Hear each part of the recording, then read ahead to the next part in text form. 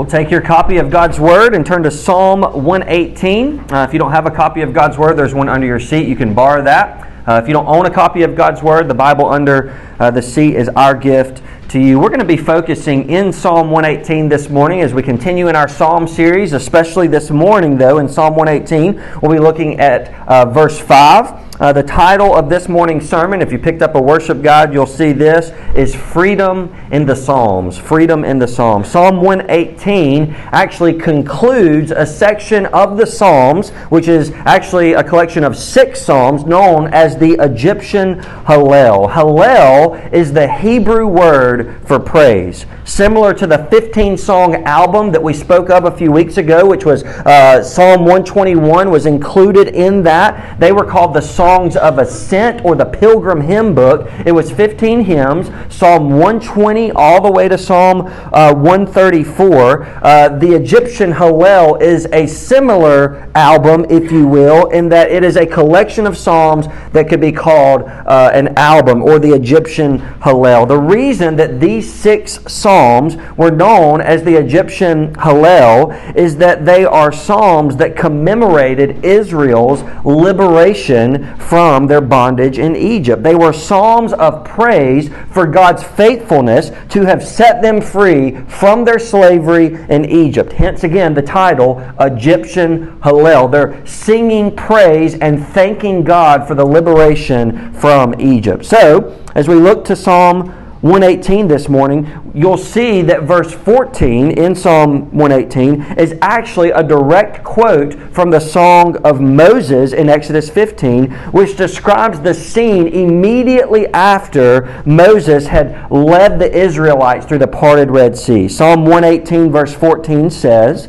"The Lord is my strength and my song. He has become my salvation."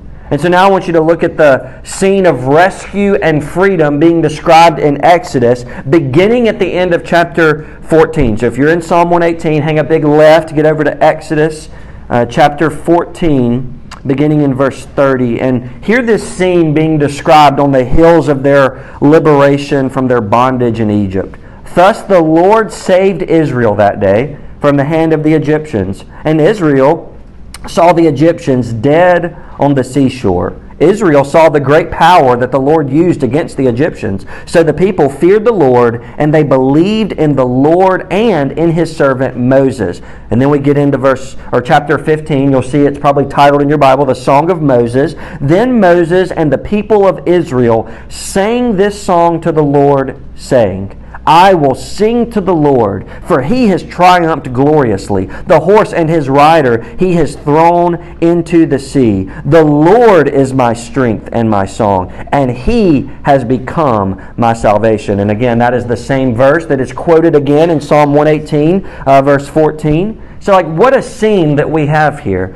Israel had been in bondage to the Egyptians for 400 years, but God remained faithful to His promise to rescue them and to set them free from their bondage. And so on the hills of their rescue, on the hills of their liberation, they burst out in song. The Israelites actually sang the Egyptian Hallel, which again is a collection of 6 psalms, every year at Passover, one of their festivals, as a way of remembering and celebrating their liberation from Egyptian slavery. They would sing the first 2 psalms before the Passover meal, which is Psalms 113 and 114. And then after the meal, after the Passover meal, they would sing the final 4 psalms in the Egyptian Hallel, which would have been Psalms 115 through 118. But Psalm 118 isn't merely a psalm for the Jewish people to sing about God's liberating grace. Certainly it is that. But Psalm 118 is also a Christian hymn. It is for us this morning. One that we can cling to and rejoice in on this side of the cross, considering the freedom that Christ has purchased for us with His own blood. Psalm 118 is quoted or alluded to some 23 times in the New Testament. I want you to look at the messianic language laced throughout Psalm 118. I'm just going to read a few verses here, beginning in verse 19. Open to me the gates of righteousness. We know for us that Jesus is our gate of righteousness. By grace and through faith, through the person of Jesus Christ, just like he said in John 14:6, I am the way, the truth, and the life. No one comes to the Father except for through me. So if we put our trust in Jesus Christ alone, he then imputes to us all of his righteousness. He is the gate of righteousness. That I may, back to verse 19, that I may enter through them and give thanks to the Lord. This is the gate of the Lord. The righteous shall enter through it. It is by Jesus we enter through to be made righteous. I thank you that you have answered me and have become my salvation. Now before I read verse 22, it's going to sound familiar to you. Jesus quoted verse 22 in Matthew 21:42 in reference to himself being the cornerstone in a parable that he told there. And then Peter quoted verse 22 in Acts chapter 4, verse 11, when he and John appeared before the council there after their arrest. But in Acts chapter 4, verse 11, when he kind of gave this sermon there before the council, he added the word you in the verse. He took Psalm 118:22 and made it personal and pointed by saying that you have rejected the cornerstone that is Jesus. He implicated the religious experts as being the very ones who had rejected the cornerstone of man's salvation, which is Jesus Christ. In fact, they'd rejected Jesus so much that they had had him murdered on a Roman cross. They stumbled over God's free grace in the person and work of Jesus Christ, thinking that it was up to them to do something extra to earn their salvation. They tripped over the cornerstone, Jesus Christ, wrongly assuming that they could achieve salvation some other way. And then Peter, apparently he really liked Psalm 118:22 because not only did he quote it in Acts 4:11, but then again, and we went through 1 Peter as a faith family a while back, but in 1 Peter 2:7, he quoted it again. So now, as we look at verse 22, let's do so through a Christ-centered lens, knowing this psalm is all about Jesus. Verse 22, the stone, referring to Jesus, that the builders rejected has become the cornerstone. Jesus is the cornerstone. He is the capstone of all true religion. Verse 23, this is the Lord's doing. It is marvelous in our eyes. This is the day that the Lord has made. Let us rejoice and be glad in it. Now look at verses 25 and 26 in Psalm 118. And this is going to sound familiar to you because this is what the crowds were chanting and crying out when Jesus rode into Jerusalem on the back of a donkey on Palm Sunday on his way to be crucified a little bit later that week on Good Friday. All four gospel writers in the New Testament either quote verses 25 and 26 together or they quote one of these verses. Look at verse 25. Save us, we pray, O Lord. O Lord, we pray, give us success. Blessed is he who comes in the name of the Lord. We bless you from the house of the Lord. So the phrase, if you'll look at verse 25 there, the phrase save us, it's translated into two words in the English in verse 25, is the one Hebrew word, Hosanna. So on the first day of Holy Week, on Palm Sunday, the crowds were chanting Hosanna, or God save us, when Jesus rode into Jerusalem on the back of a colt. Matthew, for example, records the triumphal entry scene on Palm Sunday in Matthew 21:9 by saying, and the crowds that went before him and that followed him were shouting, Hosanna to the Son of David. Blessed is he who comes in the name of the Lord. Hosanna in the highest. So the crowds were chanting Hosanna as a direct fulfillment of Psalm 118:25. They were shouting the Hebrew word Hosanna, Hosanna, which again means God save us. So they're saying, Hosanna, Lord, save us, save us. Now, I don't actually think they believed that Jesus was the fulfillment of the Messiah who would save them when they were shouting Hosanna, but it's not that strange that they would have been chanting Save Us, Lord, or Hosanna from Psalm 118, and blessed is he who comes in the name of the Lord, considering it is the last song in the Egyptian Hallel that they would have been singing over and over and over again during Passover week. So Psalm 118 would have literally been fresh on their lips. But little did the Israeli crowds know in Jerusalem that the very psalm they sung that commemorated their ancestors' liberation from Egypt all those years before in the Exodus was actually about a greater and new Exodus being initiated by the Lord Jesus Christ right before their very eyes on the back of a donkey. Little did they know the man on a donkey was the Son of God. Little did they know the man on a donkey was the Savior of the world. Little did they know the man from Nazareth, Jesus Christ on the donkey, was the Lamb of God who would take away the sins of the world. Little did they know the man on the back of a donkey was the God-man Jesus Christ who was about to shed His own blood, not the blood of another lamb, to save sinners. And little did they know His own blood that was about to be shed on the hill at Calvary on Friday would be the once for all sacrifice for salvation of God's people forever. And little did they know, unlike Moses, who led the Israelites right up until he died, right up to their temporary promised land, 40 years after the Exodus out of Egypt, Jesus was about to initiate a new Exodus through His death and resurrection, where He would deliver His people safely, not to a temporary promised land, but to an eternal promised land, one that He would do so alive and well, because He would rise from the dead 3 days after His crucifixion. This is the Savior whom Psalm 118 is all about. And the incredible thing is, when the Lord gathered with His disciples for their last Passover supper together on Maundy Thursday, and we'll be taking communion together this morning, they would have actually been singing Psalm 118 together. In fact, Matthew 26:30 tells us so. And when they had sung a hymn, they went out to the Mount of Olives. What hymn would they have sung? What hymn would Jesus and His disciples have sung after the Last Supper? Like, I always wondered that. I wonder what song that was. Well, based on Jewish tradition and culture, they would have sung the same hymn that the rest of the Jewish people would have sung after the Passover meal. They would have sung the last song on the Egyptian Hallel album, or the Egyptian praise album, Psalm 118. So as we look to Psalm 118 this morning, let us do so through a Christ-centered lens. Let us see how Psalm 118 points us explicitly to our Savior, Jesus Christ, as does all Scripture. And let us see how a song that was sung to commemorate freedom from bondage for the Israelites is also our song of freedom if we're in Christ. Psalm 118 can also be our song, the song of the redeemed, a song that we too can sing over and over and over again to commemorate our own freedom from sin and death through the precious blood of Jesus Christ. We are forever free in Christ, no longer slaves to sin and death. And we praise Him this morning for that good news. So here's what I want you to see from our text this morning, particularly from Psalm 118, verse 5.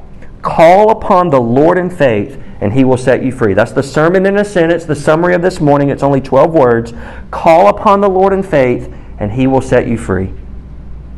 So I have a couple of questions before we read verse 5.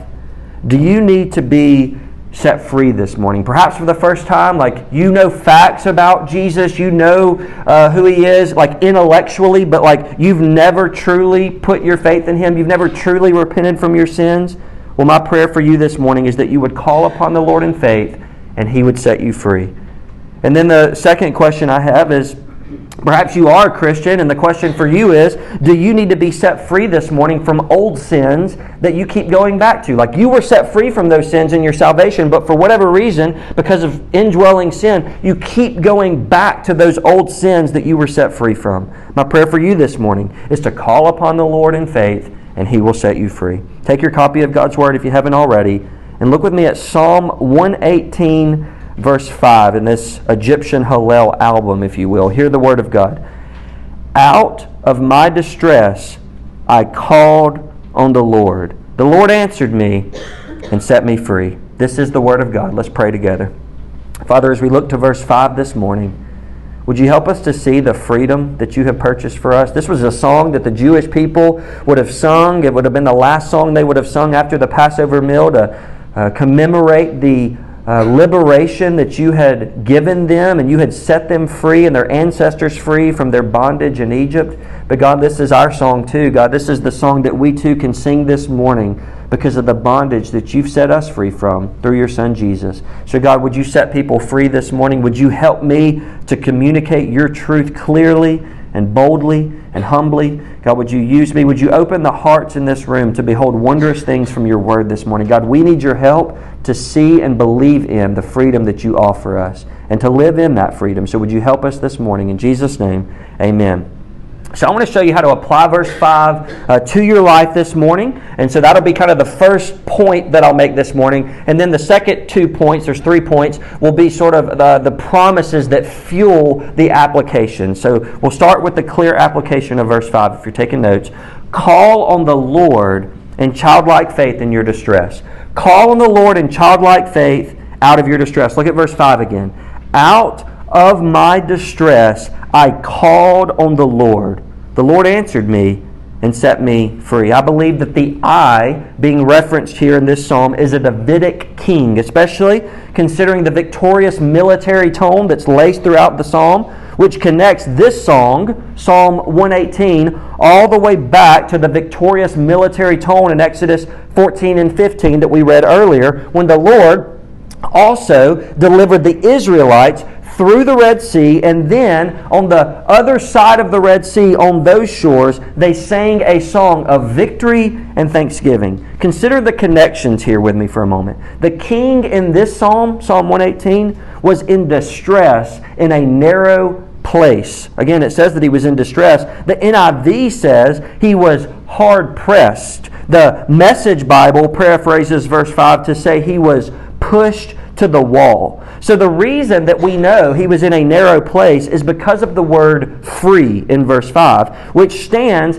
in contrast to the distress that he found himself at the beginning of verse 5. So beginning of verse 5, he's in distress. He's in a narrow place. But in verse 5, at the end, he is free. Because the word free in the Hebrew is this word merhav. Merhav meaning spacious place, expanse, wideness, liberty, a roomy place. So in the beginning of verse 5, he's in a tight, narrow place, kind of hemmed in from all sides. But at the end of verse 5, after he called upon the name of the Lord, he's set in an open space, a wide open space. The CSB, the Christian Standard Bible, actually translates the word free as a spacious place. So he goes from a narrow place to a spacious place. The NASB, New American Standard Bible, translates verse 5 to say, from my distress I called upon the Lord. The Lord answered me and set me in a large place. Took him from a narrow place and set him in a large place. The NIV, when hard pressed, that is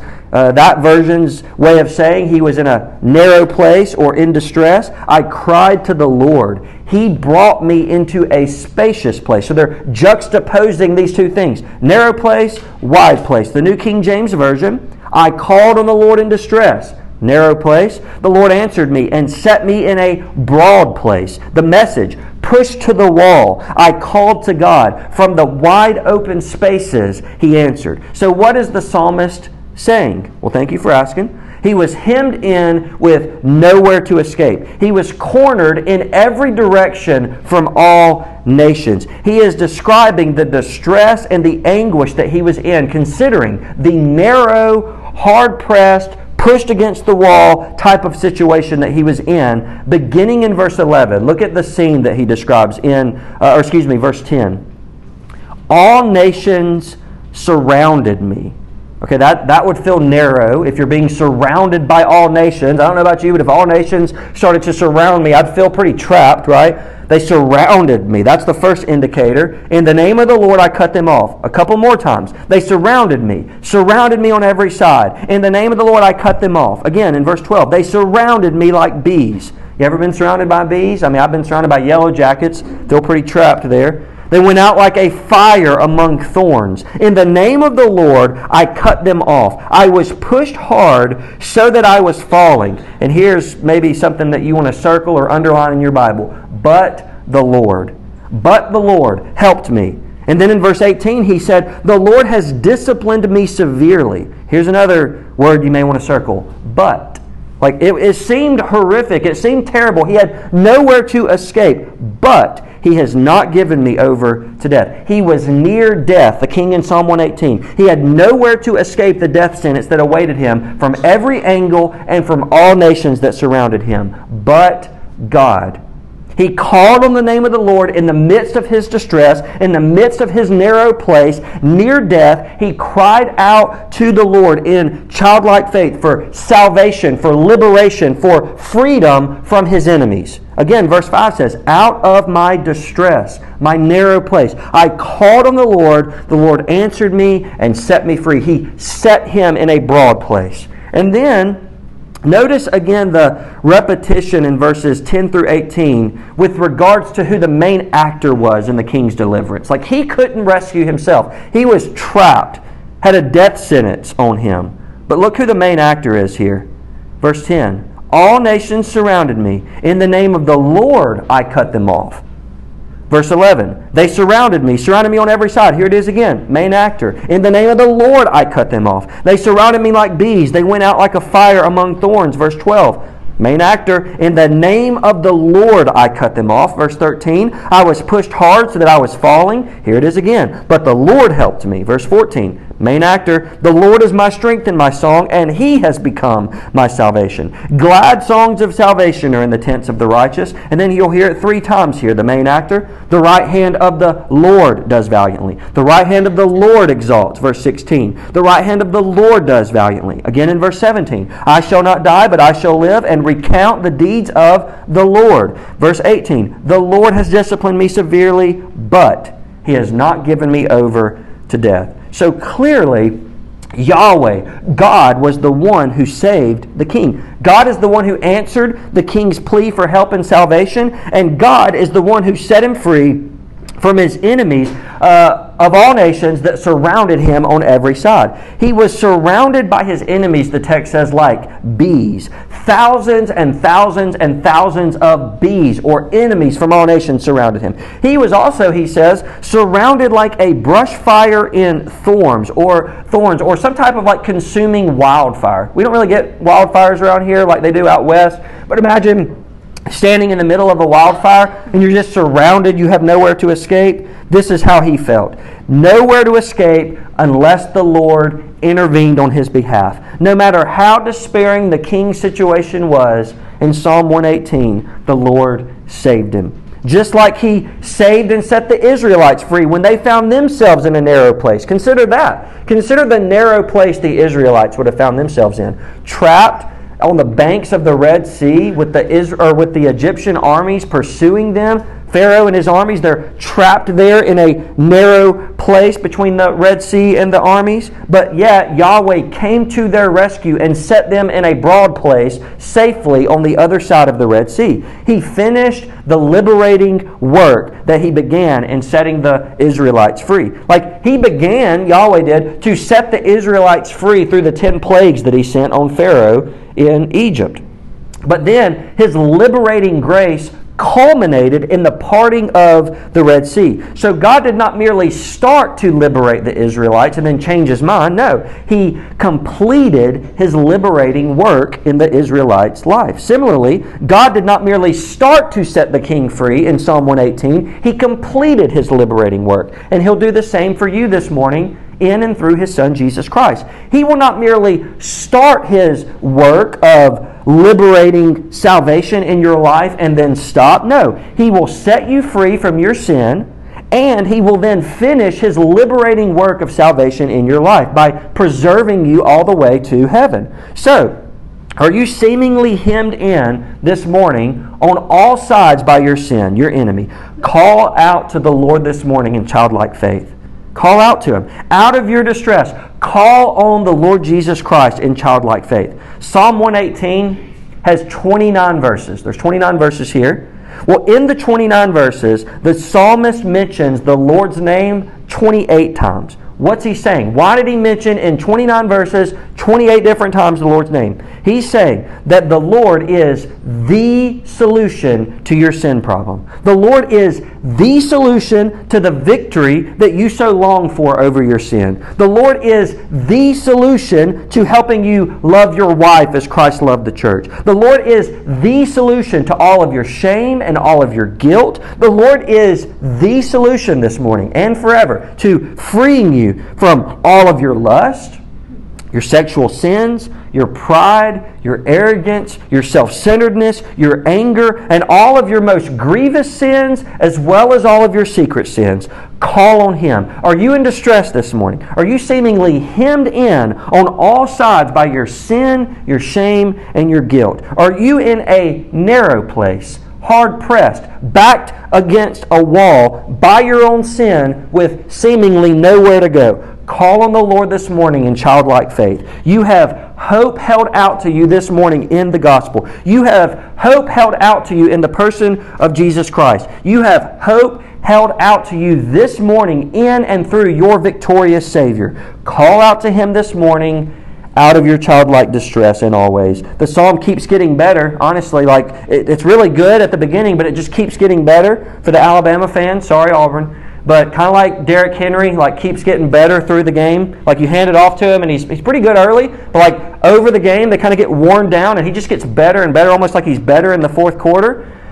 Psalm 118, verse 5 just keeps getting better and better and better. Because here's the good news. Not only do we see the psalmist cry out for help in his distress, but we see that the Lord heard him and answered him. It gets better. And so the same is true for you this morning. Second point, if you're taking notes, call on the Lord in childlike faith, and He will answer you. Call on the Lord in childlike faith, and He will answer you. This is the promise that we have to cling to if we are in distress this morning because of our sin. Call on the Lord in childlike faith, and He will answer you. Again, verse 5 says, out of my distress I called on the Lord.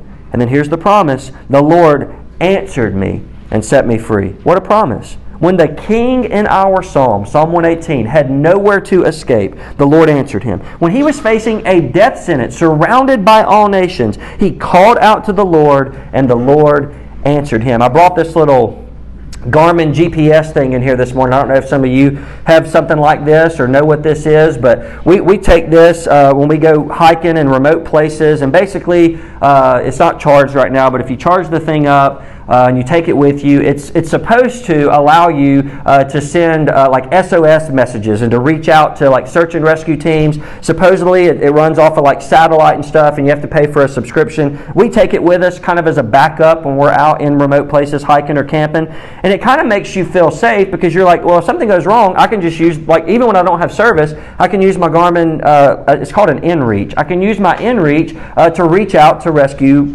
teams, rescue personnel. So we sort of feel fairly safe as a result of that. But honestly, even with this Garmin device that we have here, there's still a chance that the device will fail. There's still a chance that we would not be able to get in touch with search and rescue teams. There's still a chance that we would be left alone in a dangerous situation and we will not be saved. Not so with the Lord. If you call out to the Lord in childlike faith, He will answer you. God's Word tells us so. Psalm 17:6. I call upon you, for you will answer me. Not He might answer, but He will answer me. O God, incline your ear to me. Psalm 20, verse 6.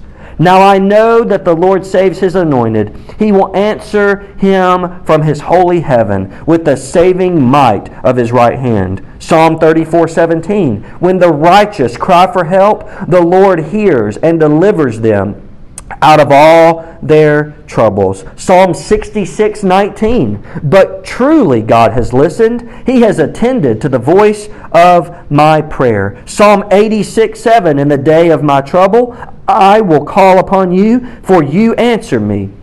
Psalm 91:15. When he calls to me, I will answer him. I will be with him in trouble. I will rescue him and honor him. John 14:13 in the New Testament. If you ask me anything in my name, I will do it.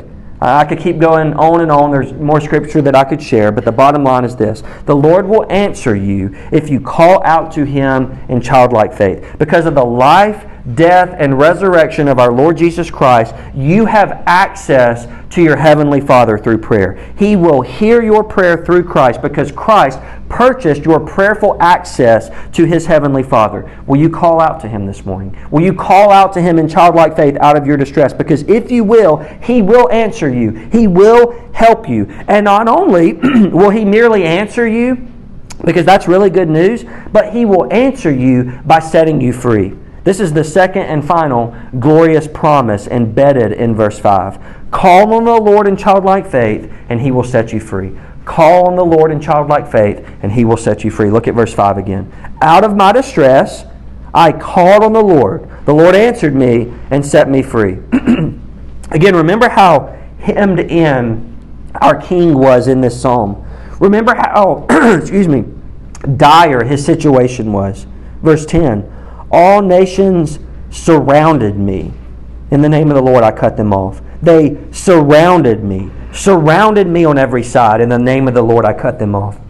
They surrounded me like bees. They went out like a fire among thorns. In the name of the Lord, I cut them off. Again, 4 times in 3 verses, he says the same thing, surrounded. He repeated it again and again and again and again. I was surrounded, I was surrounded, I was surrounded, I was surrounded. A 4-fold repetition in 3 verses. He was utterly trapped, cornered in on all sides by his enemies. But then he called out to the Lord, and the Lord answered him, and the Lord set him free. God heard Israel's groans too. Look at Exodus 2. Beginning in verse 23. Exodus 2, beginning in verse 23. During those many days, the king of Egypt died, and the people of Israel groaned because of their slavery and cried out for help. They've been in slavery for 400 years. They cry out for help. Their cry for rescue from slavery came up to God, and God heard their groaning. And God remembered His covenant with Abraham, with Isaac, and with Jacob.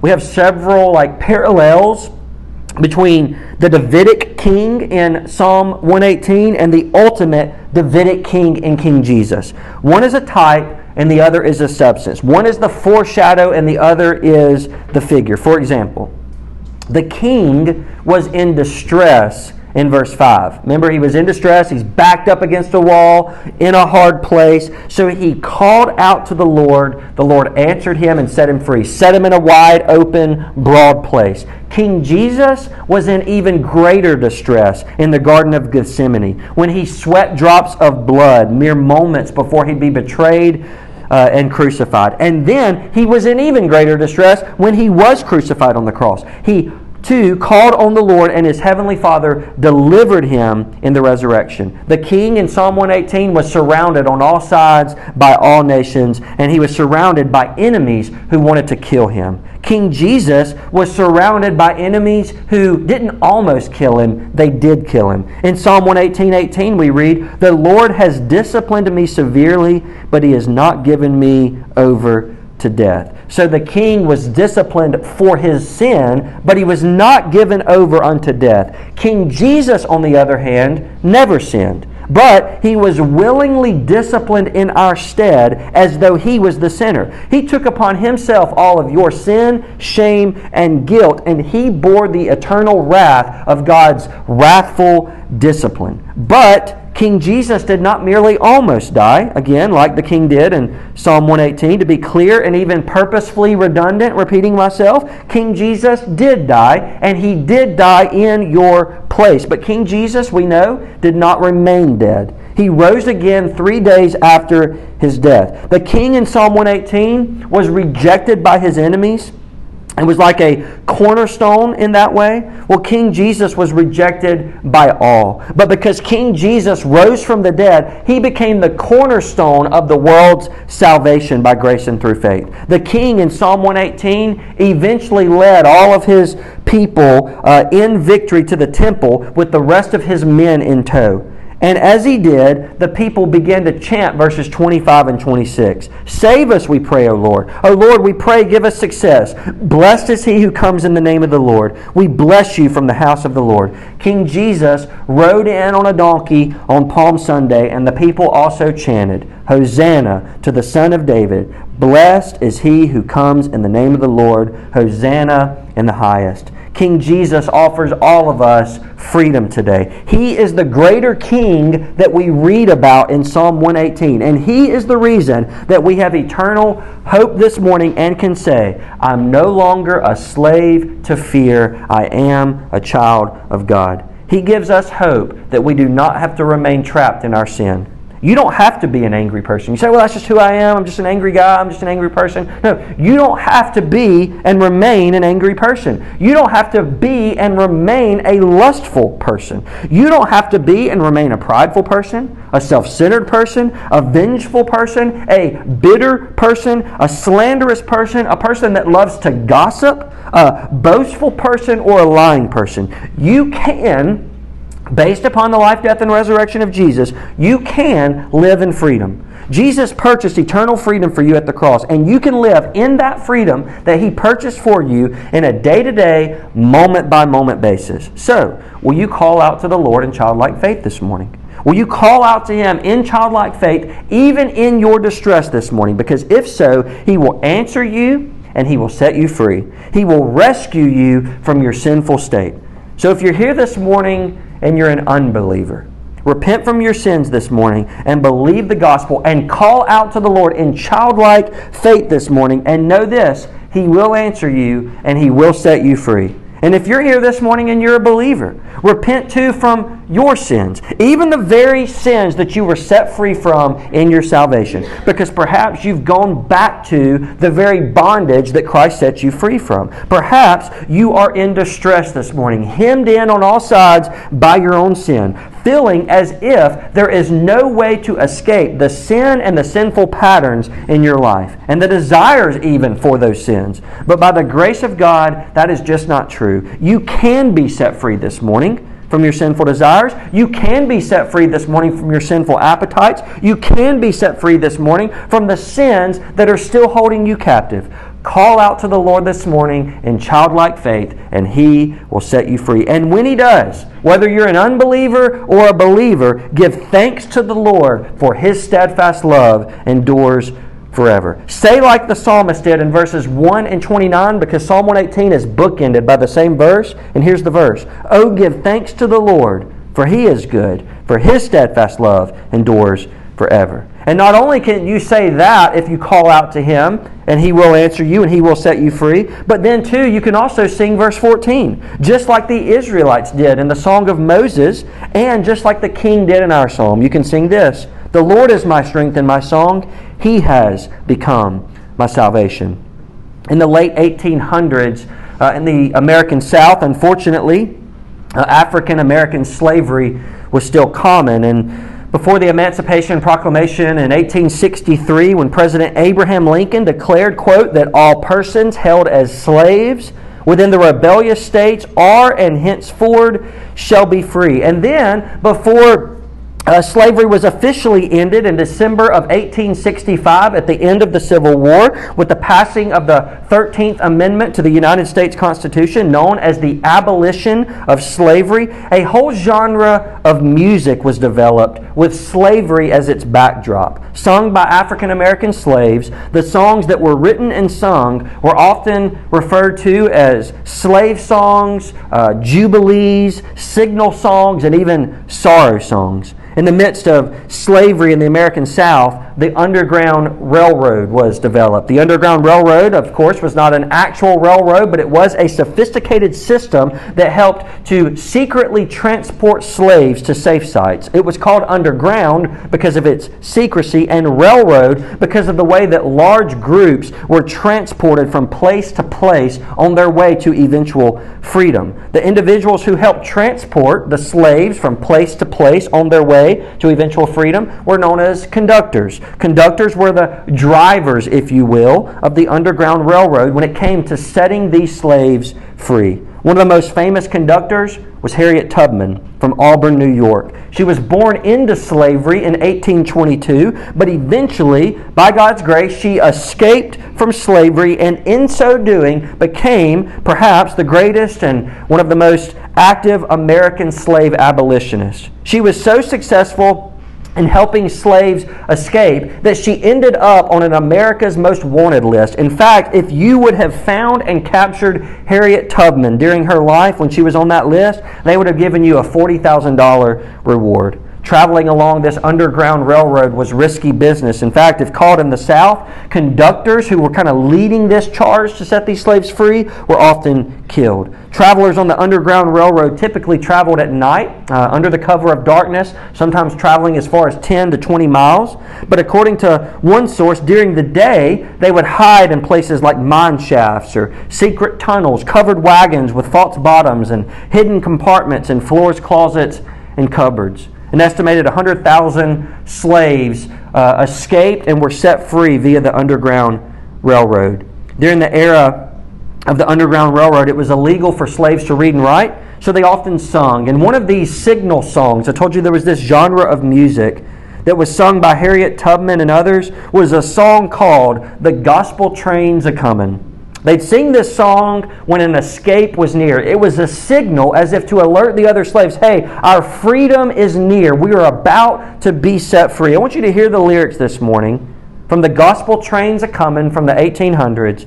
And I want you to consider how these lyrics were not only true for the slaves who were soon to be set free, but the lyrics that I'll read you now, "The Gospel Train's A-Comin'," are also true for us in Jesus Christ. He too will set you free. The gospel train's a-comin'. I heard it just at hand. I hear the car wheel rumbling and rolling through the land. Get on board, little children. Get on board, little children. Get on board, little children. There's room for many more. I hear the train a-comin'. She's coming round the curve. She's loosened all her steam and brakes and straining every nerve. The fare is cheap and all can go. The rich and poor are there. No second class aboard this train. No difference in the fare. Will you call on the Lord Jesus Christ this morning? Will you call on Him alone this morning to set you free? Will you, to kind of go with the song here, will you board the gospel train this morning that is bound for heaven, because your fare has been paid for in full and all types of people can board the train?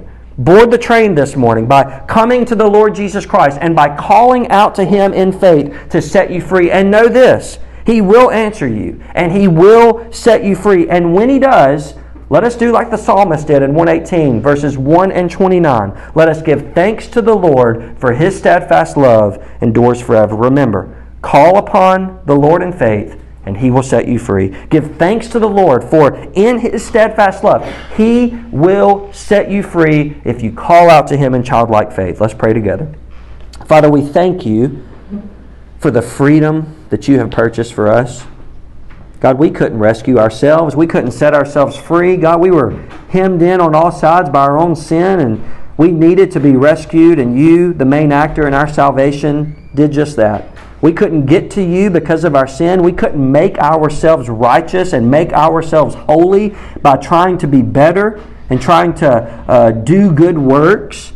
And so, God, in light of our unholiness and our rebellion and our sin, our unrighteousness, God, You sent Jesus to come to us because we couldn't get to You. And He bridged the gap. God, He lived a perfect, sinless life in our place. He was crucified on a cross. He was buried, and He rose again. And so now, by grace and through faith, You give us His righteousness. You credit us with His obedience as if we are the ones who obeyed You, as if we are the ones who live sinless, righteous lives. And God, You took all of our sin and unrighteousness, and You put it upon Jesus on the cross. He took responsibility for all of our sin. He bore our shame. He bore our guilt. And then when He resurrected from the dead, He defeated sin and death. And because of that, God, we can be set free this morning. So God, for the believers in the room, perhaps they've already been set free because of their faith in You, because of grace. You saved them, caused them to be born again. But God, sometimes we go back to the very sins that You set us free from. God, would You change our desires?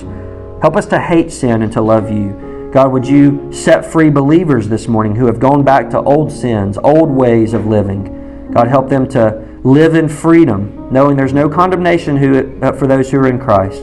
God, help them to have new desires to love you and to obey you. And for unbelievers here this morning, would you open their eyes, perhaps for the first time, and God, help them to see their unrighteousness. Help them to see that you made a way to save them and to make them righteous. And I pray right now they would call out in faith. Just like Romans 10:13 says, everyone who calls on the name of the Lord will be saved. I pray right now, out of their distress, they would call upon the Lord, you would answer them, and you would set them free. I ask it in Jesus' name. Amen.